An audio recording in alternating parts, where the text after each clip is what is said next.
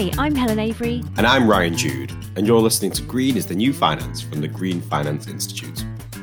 In this episode, we'll be speaking with Michiel de Smet, Finance Programme Lead at the Ellen MacArthur Foundation, about financing a circular economy. Thinking about circular economy and new circular business models, it should be exciting, it should be sexy, it should be convenient. It's not about that moral obligation, that moral duty to do less or have less fun. It really is about redesigning how you create value. And if you do so, if you're regenerating natural capital through your business activity, we'd like to see more of that business activity because you're replenishing ecosystems, you're regenerating your soil. So welcome everyone. I've had a bit of a gap here, but it's really lovely to be back. Ryan, how are you? And more importantly, have you sorted out the Institute's Euro sweeps? And who did I get? Not quite yet. I'm going to do it straight after this recording. I've just had the last team member sign up, so ready to go. But I'm gutted that in my friend's sweepstake, I've got Netherlands and Croatia, because obviously the one you want is England, because football is obviously coming home. Oh. Okay, yeah, we'll go with that. Have you been watching?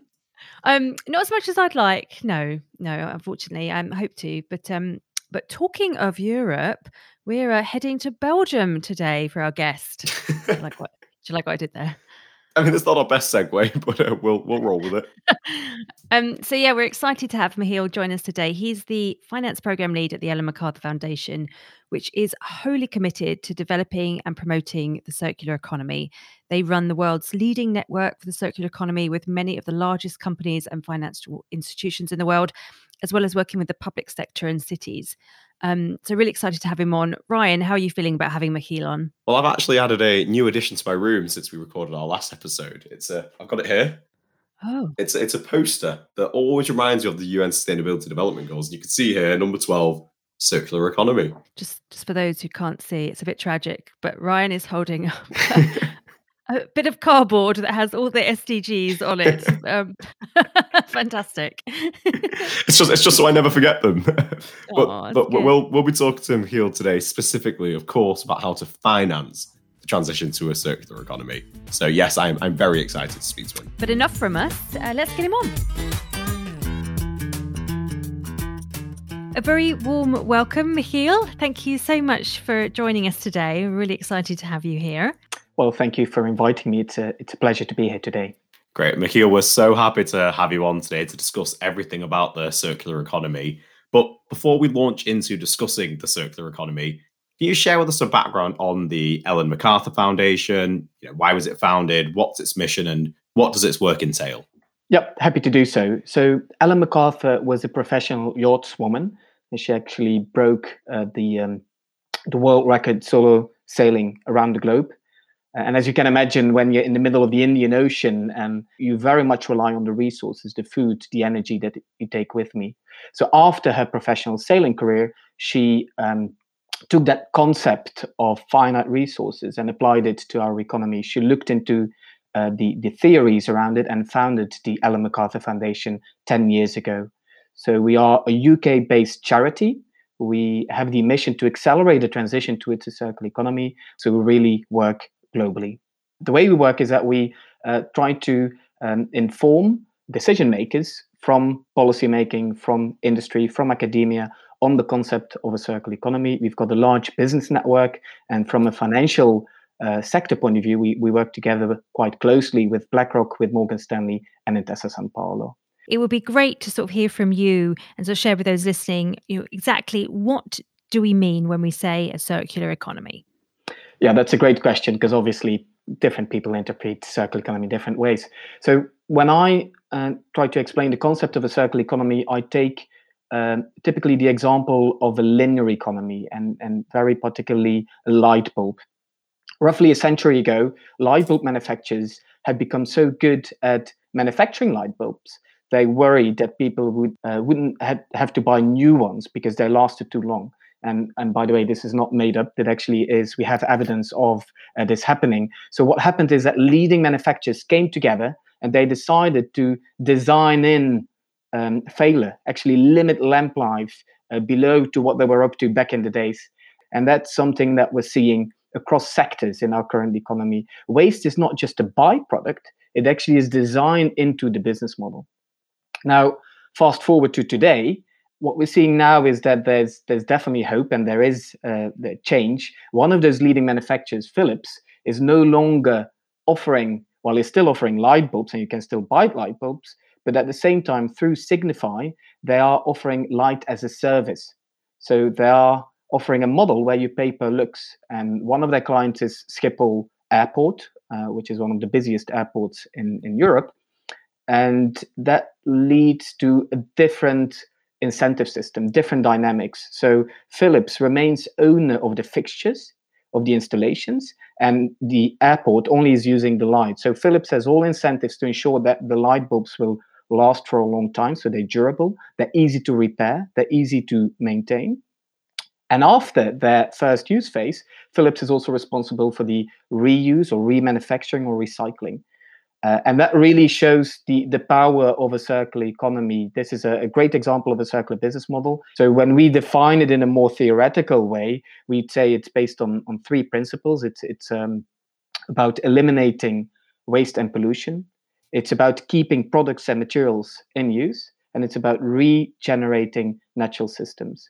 It's underpinned by a transition towards renewable energy. And it really is an approach to economic development that benefits people, society, and the planet. Well, it's sort of incredible to think that waste, as you said, was built into the design process at some point, and now here we are desperately trying to figure out how we can reduce the amount of waste. And presumably, as you just touched on there, when we think about circular economy, it's playing into addressing climate change and other environmental challenges like biodiversity loss and sort of obviously plastic pollution.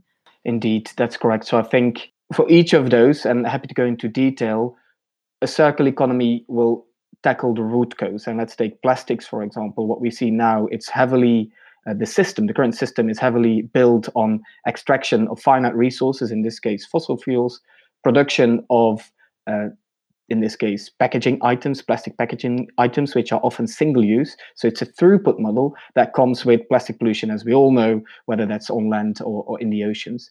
In a circular economy for plastics, the idea is to rethink that plastic system where you eliminate the plastic packaging that you don't need. So you still deliver your product, for example, as a food company, you still bring your product to your client, to your customer, but you might eliminate the need for packaging altogether. Then you design the plastic packaging that you still need in such a way that it actually can be reused or it can be recycled. And then finally, you ensure that if you use that packaging, you circulate that packaging and the value it represents within the economy. So that's one example of a circular economy really going to the root of the problem and overcoming it by rethinking our system altogether. That you, on the one hand, have that economic benefit, but at the same time also deal with the environmental and social shortcomings. So now we know what a circular economy is and the work that you're doing at the foundation, and also a few great examples there. Let's come to how private finance relates into it. So you obviously head up the finance program at the foundation, which aims to scale the finance available for the circular economy. Can you just talk to us about the interest you've seen from the finance sector in the work that you're doing? The foundation has been around for 10 years now, and the interest is only increasing, and the momentum around circular economy is increasing, both in the real economy and the finance sector. So obviously from a real economy point of view, and we're working with some of the largest corporates in the world, there is a clear need for their investors, their financiers, to understand what that shift means, how we can move away from the current extractive systems towards a circular economy. But equally, we see a great interest from investors in the topic of a circular economy, and that can come very specific, such as the topic of plastics is high on the agenda. So we get a range of questions going from venture capital, private equity, focusing on particular innovations and how that might fit the system, up to some of the largest asset managers, such as BlackRock, for example, with whom we work together, on what that shift of that sector might mean for understanding who's going to be the winner, who's going to be among the winners and who's going to be among the laggards. So in a nutshell, I think the momentum has been building. I'm very happy to share some numbers Please do share these numbers. Well, to give a short overview, if you look at the different asset classes within the finance sector, and let's start with capital markets. If you look at public equity funds, at the start of last year, so 2020, roughly $300 million in assets were managed through these funds. Today, we've got over $7 billion of assets managed. Again, admittedly, I think small number, but the steep growth and the interest that we're seeing from a range of asset managers, so including BlackRock, but not just BlackRock, leading providers across the globe, is very encouraging. And if you then look at private funds, in the past 4 years, we saw a tenfold increase in number of venture capital, private equity, and private debt funds focusing on circular economy. If you look at the bonds, for example, 3 years ago, 2.5 years ago, there was no bond dedicated to circular economy. Now we've got over 35 bonds, or part of the proceeds dedicated to circular economy, including some of the largest companies like a Google, like a PepsiCo, like an Adidas. Again, I think if you look from a global economy point of view, it's early days, but those steep growth numbers, that's very encouraging for an organization like us to see. And that is very much in line with the interest that we're noticing coming from investors. That's great. That's great to hear. Really good numbers there to back up the claims that you were talking about. So when we talk about it on the finance side, we often split it into two things, into financial risks, but also into opportunities. You've touched on some opportunities there, and we'll come back to that later in a report that you've put out recently about this. But let's maybe start with risk first. Would you say that there's a sense that there is a financial risk to investing in firms that are not aligning with circular economy themes? And what are those risks, do you think? If we look at a few particular sectors, we can make it a bit more concrete. And I'm taking plastics again, given that it's high on the agenda. 5 years ago, together with McKinsey and the World Economic Forum, we published a report in which we've shown that in a business as usual scenario, there could be more plastics than fish by weight by 2050 in our ocean.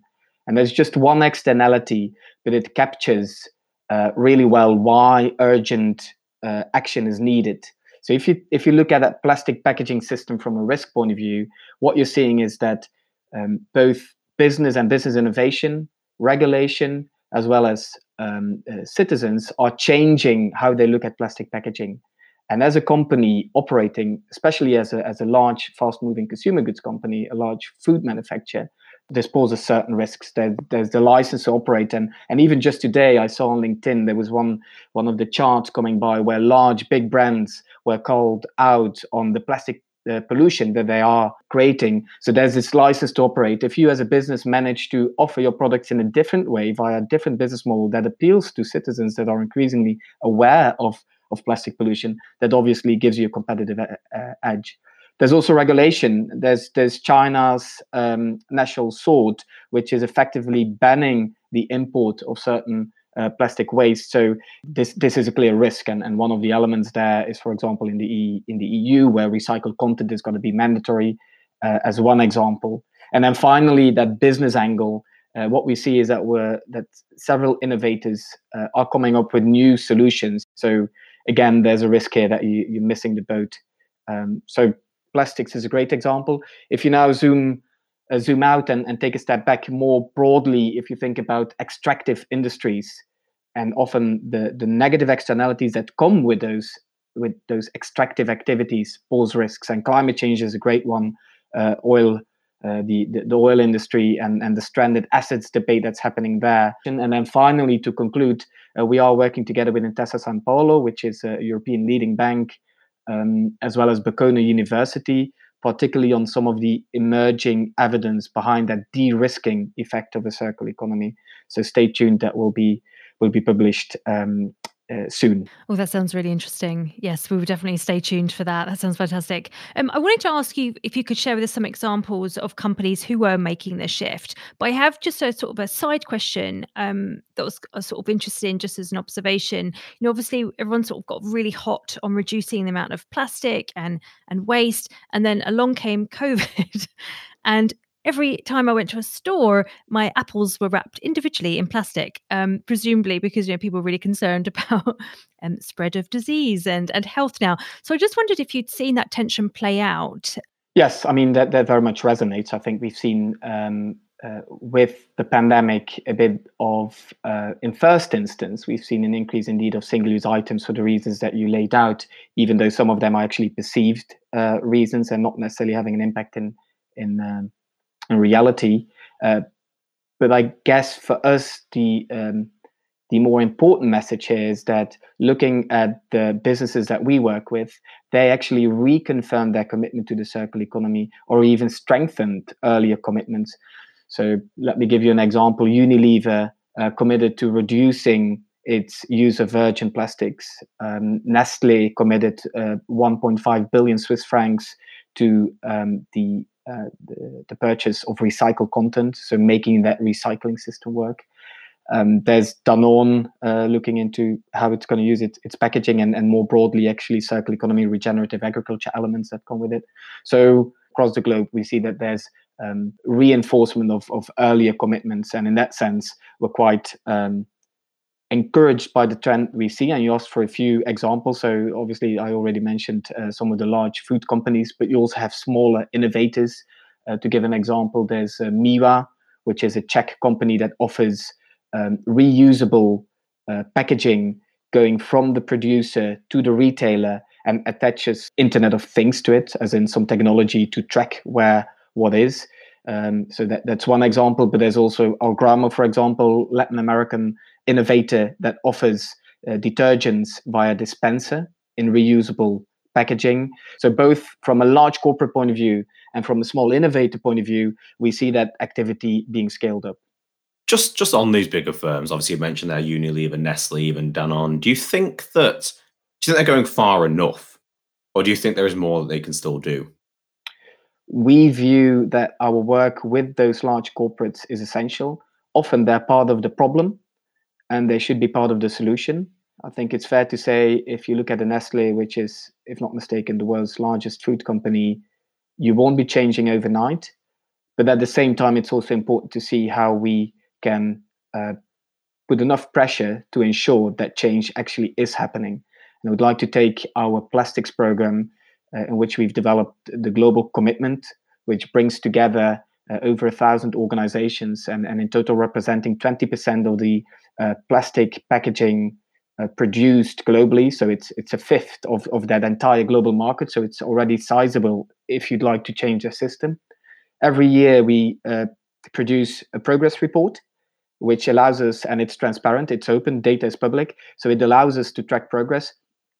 So I think from our point of view, we see those bright spots at those large companies or through those small innovators, but at the same time, there still is quite some work for the more fundamental changes, like shifting your delivery model, which obviously is challenging compared to increasing recycled content to some extent. What more can be done, do you think, to encourage firms to make that shift? I think, first of all, there's still a lack of understanding or knowledge. I'd like to compare it to climate change, where often people understand how the energy transition is going to help us reduce greenhouse gas emissions. But roughly half of the story is about our production and consumption systems. And then secondly, there's also an element about policymaking. And we've actually launched a report last year on universal policy goals, where we lay out how policymakers can better support the shift towards a circular economy. Again, taking a comparison and looking at climate change, if you think about subsidies going to fossil fuel extraction and use, and sometimes they're hidden, sometimes they're quite obvious. So it's a good combination of developing that knowledge at the companies, at the investors, as well as ensuring that there's that enabling framework, ensuring that policymakers understand the benefits of a circular economy and also design policies in order to support that shift. So we'll be coming to policies in more detail later, and I'm actually very excited to talk specifically about what policymakers can do in this big year of COP15 and COP26. It's crucial we have that discussion, but we've ran through the risks there. You've started talking as well, though, about some of the opportunities, which is the other side to it when it comes to private finance. Are there any particular successes that you can share where a company has embraced the opportunity and really shifted? Definitely. I'll start with a sector, the fashion sector. It's another great example of how that industry is shifting. And actually, to give a number, the second-hand sale of fashion items is predicted to be larger before the end of the decade than fast fashion as a market. There is a shift underway, and companies applying circular economy principles or running a circular business model are already getting the benefits. To give you a few examples, I think last week Etsy announced it will buy Depop for $1.6 billion US dollars, if I'm not mistaken. So that's one example of seeing a large company having that interest in a fashion resale model. Earlier this year, a French luxury group, Kering, which owns Gucci, invested in Vestiaire Collective, which is a platform, again, for second-hand fashion. Other examples include the IPOs that we saw earlier this year by Poshmark and ThredUp. Again, great successes, successful IPOs. Both of them are online platforms that facilitate resale of fashion items. Beyond fashion, I mean, there's a few other examples one could be given. We've been working together with Renault. One of their most profitable plants is actually a plant where they remanufacture engines, and they're able to offer them to their clients at a discount or 40% with the same warranty. So clearly you see that win-win. There's no extraction or hardly any extraction needed. You remanufacture, you keep that value of that product, that material in the economy. I really appreciate that win-win situation that you mentioned there. This is a bit of an aside, but I often think about, you go to hotels and they say, please reuse your towel as much as you can because we're looking to look after the environment. And I always think, well, absolutely, of course, I would naturally do that. But you don't ever see a discount in your hotel cost. And I always think, hang on a minute, I'm saving you some money as well as the environment. Where does that win-win come in? So I'm thrilled with Renault for doing that. Well done, Renault. It's a great example. And in our view, thinking about circular economy and new circular business models, it should be exciting. It should be sexy. It should be convenient. It's not about that moral obligation, that moral duty to do less or have less fun. It really is about redesigning how you create value. And if you do so, if you're regenerating natural capital through your business activity, we'd like to see more of that business activity because you're replenishing ecosystems, you're regenerating your soil, to give an example. So I'm with you. I would still encourage people to use their towels less in their case, but equally, I'd say let's come up with business models that are simply more convenient. I must say that circular economy business models should be sexy and convenient is the best description I've ever heard about it, and definitely going to be in the promo. Yeah. And I wanted to come back to something you mentioned earlier, and it was about, you touched on the opportunities for the finance sector and the huge growth in the number of circular economy funds. I think you mentioned 7 billion in AUM now. Yep. When I hear that, and then when I think of some of the struggles that companies are still having, I think about the potential for greenwashing that we've seen in ESG funds. I don't know what it'd be called in the circular economy, circular washing or something. I don't know. So what if you can talk to us about that and whether that's a challenge right now and what you're seeing in terms of sort of working towards reducing that washing? I think we have a bit of a nuanced view here. First of all, obviously, it's great to see that more and more people know the circular economy and know about their benefits. Because clearly, like with greenwashing, you do want to label yourself as green because you understand the benefits. If all goes well, you actually are doing positive stuff. Similarly with circular economy, where we think circular economy goes beyond some of the more traditional greenwashing is that you shouldn't be doing this just for environmental reasons. I hope it has been clear by now that there's a strong economic rationale, and that's why you're doing it. So that's one angle we will be taking. If as a company you want to do circular economy washing, and then secondly, while we're scaling the work on financing the circular economy at the foundation, we're also building a measurement of circularity performance. So 2 years ago, we launched Circalytics, which still is the most comprehensive tool. It's a free tool. You can find all the information on our website to measure your circularity performance. To give you one example, H&M issued a sustainability-linked bond, 500 million euros earlier this year, heavily oversubscribed. And one of the KPIs they used was the use of recycled materials. And I think that that's a great KPI. It's only by making that transparent, and especially in the sustainability-linked loans or bonds where where it's not as strict in terms of like we have, for example, for the green bond principles. I think it's great to have some leading companies showing what meaningful KPIs are, and then it's about target setting and ensuring that companies work towards those targets. Right, so far we've talked mainly around finance, but you did allude earlier to your universal circular economy policy goals and some of the policies that are coming out of China and Europe. We all know that there is a large role for policymakers to play in this, but what does that role look like exactly? There's a few elements, and I think, well, first of all, I'm happily promoting here our Universal Policy Goals report that our policy team has published earlier this year. One element is, as a policymaker, setting direction and providing economic incentives. For example, the circular economy is a key pillar of the EU Green Deal. In Sweden, there's a tax break on product repairs. So that's about setting direction and providing economic incentives. The second one is about investing directly. And then there's another element about public procurement, where you as a government actually set a great example by having your circular economy product requirements for your procurement in place, and as such also stimulate circular economy or the uptake of circular economy. And you touched on it a bit there about the sort of using sort of public sector investment to sort of move things along. Are there any examples you can give? I know that in the UK, there's a fund, I believe, supported by the Scottish Government. There's one by the Welsh Government that's to help, I believe, small and medium enterprises invest in becoming circular. I'm not sure if you used the phrase correctly there, but are you seeing a lot of examples of that?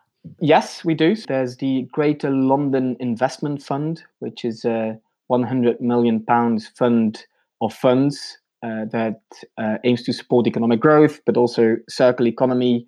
It's a loan and equity fund. I think going beyond London more broadly, there's the European Investment Bank. Together with 5 European national promotional banks, they launched the Joint Initiative on Circular Economy, JICE. It's a 10 billion initiative. On the other side of the Atlantic, there's Circulate Capital. They have an ocean fund, again, a blended financing mechanism, and it's backed by US aid. It's $100 million, if I'm not mistaken. So we see those bright spots, either development banks, blended finance, or actually governments providing public finance directly to install infrastructure or to support innovation or to help scale existing circular businesses. I'd love to just ask something quickly on one of the individual ones you touched on earlier, this economic incentive for recycling of goods in Sweden. Is that anything that you're seeing anywhere else? And what do you think's stopping other governments replicating that? So yes, I think we're seeing at different government levels, so going from city level up to supranational level, we see different initiatives. So we see a range of levers being pulled, not necessarily saying, oh, we're going to replicate that tax break on repair because for some reason that situation might not work. But at least the recognition is there that circular economy and moving towards a circular economy can create jobs, can help upskilling, can help moving the burden or the opportunity from extraction of resources to provision of labor. What's holding people back? Again, there's that knowledge element. People do not necessarily, or policymakers do not necessarily know the benefits, do not necessarily know how that's going to affect the further economy. And for example, one idea could be to really shift your tax system from labor to resource extraction. So now labor is heavily taxed, which makes it notoriously difficult to repair your toaster, because you're going to pay more for repairing your toaster in terms of labor costs than it's going to cost you to buy a new one. So what's everyone doing? Obviously, it's like with the towels in the hotel. You're gonna buy a new one. So that's one element where you could be thinking from a broader point of view. How can we internalize the cost of negative externalities through policy? How can you put a price on that extraction of those resources? Similar aspects, and also linked to climate change, obviously, from a greenhouse gas emission point of view, are increasingly on the agenda. How can we create a level playing field and ensure that businesses that are doing the right thing actually get rewarded for it? Not necessarily by rewarding them directly, but at least by creating a level playing field, and as such, allowing them to fully play to their competitive angle. And just finally on this topic of public sector, it does feel like where there has been a shift is a local government level. We've seen some examples of cities starting to adopt circular economy principles. Can you share with us some of those examples? Yeah, definitely. Taking a step back, if you look at cities globally, about 55% of world population is currently already living in urban areas, and that's going to increase to 2/3. They are already accounting for roughly 3/4 of natural resource consumption and 4/5 of greenhouse gas emissions.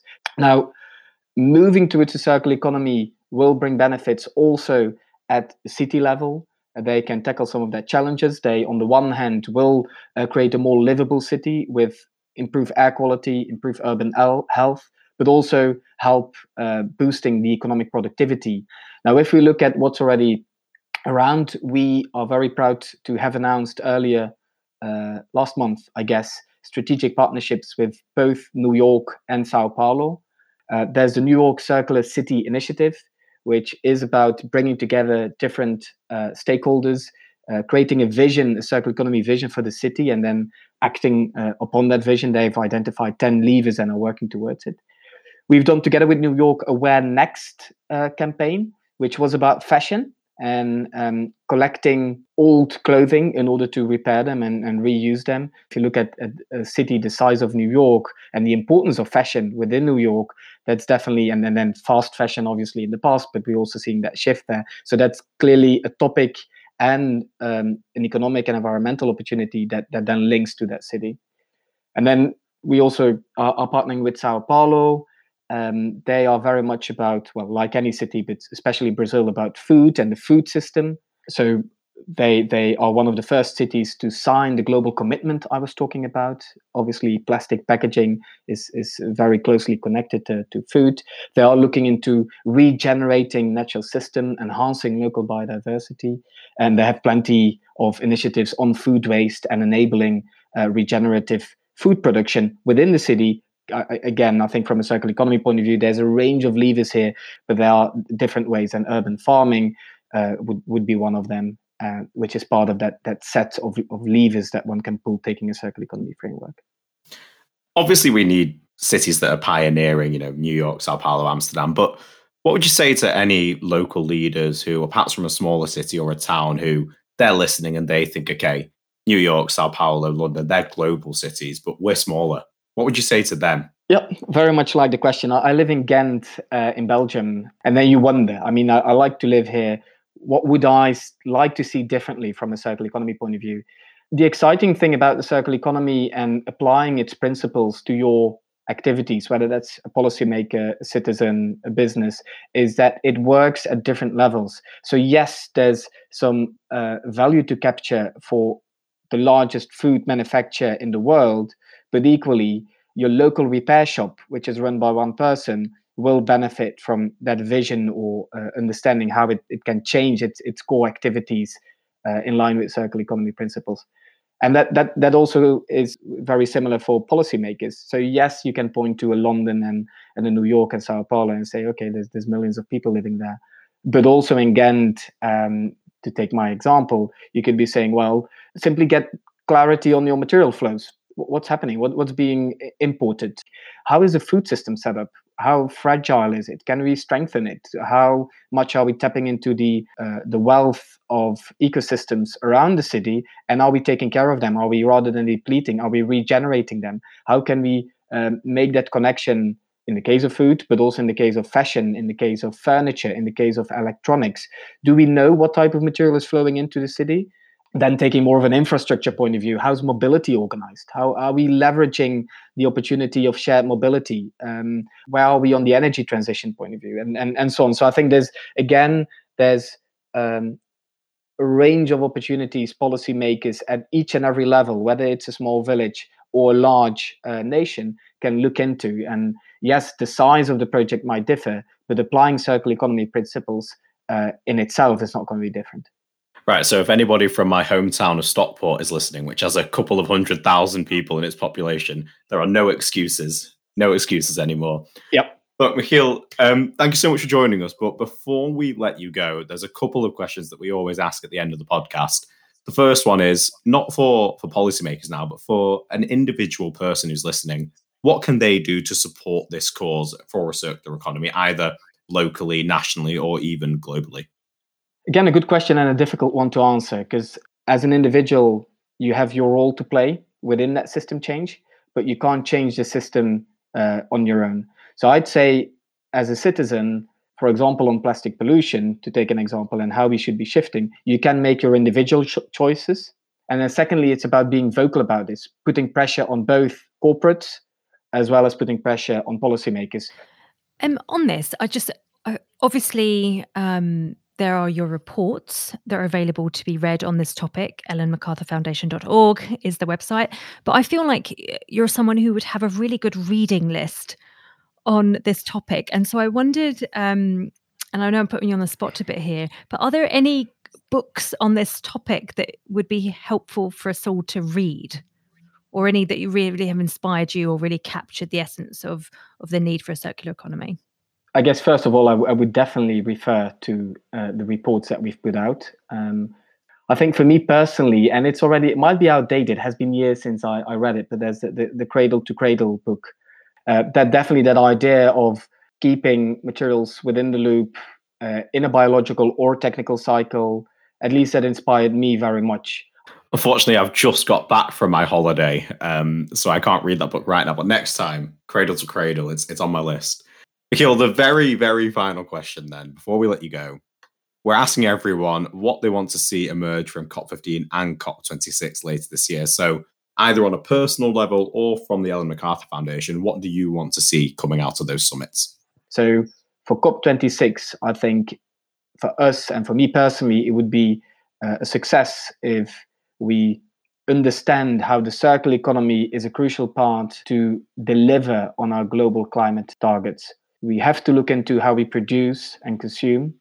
And circular economy is a great framework to help us deliver. And that could be, for example, through the nationally determined contributions as one way of really integrating it in the framework that's linked to COP26.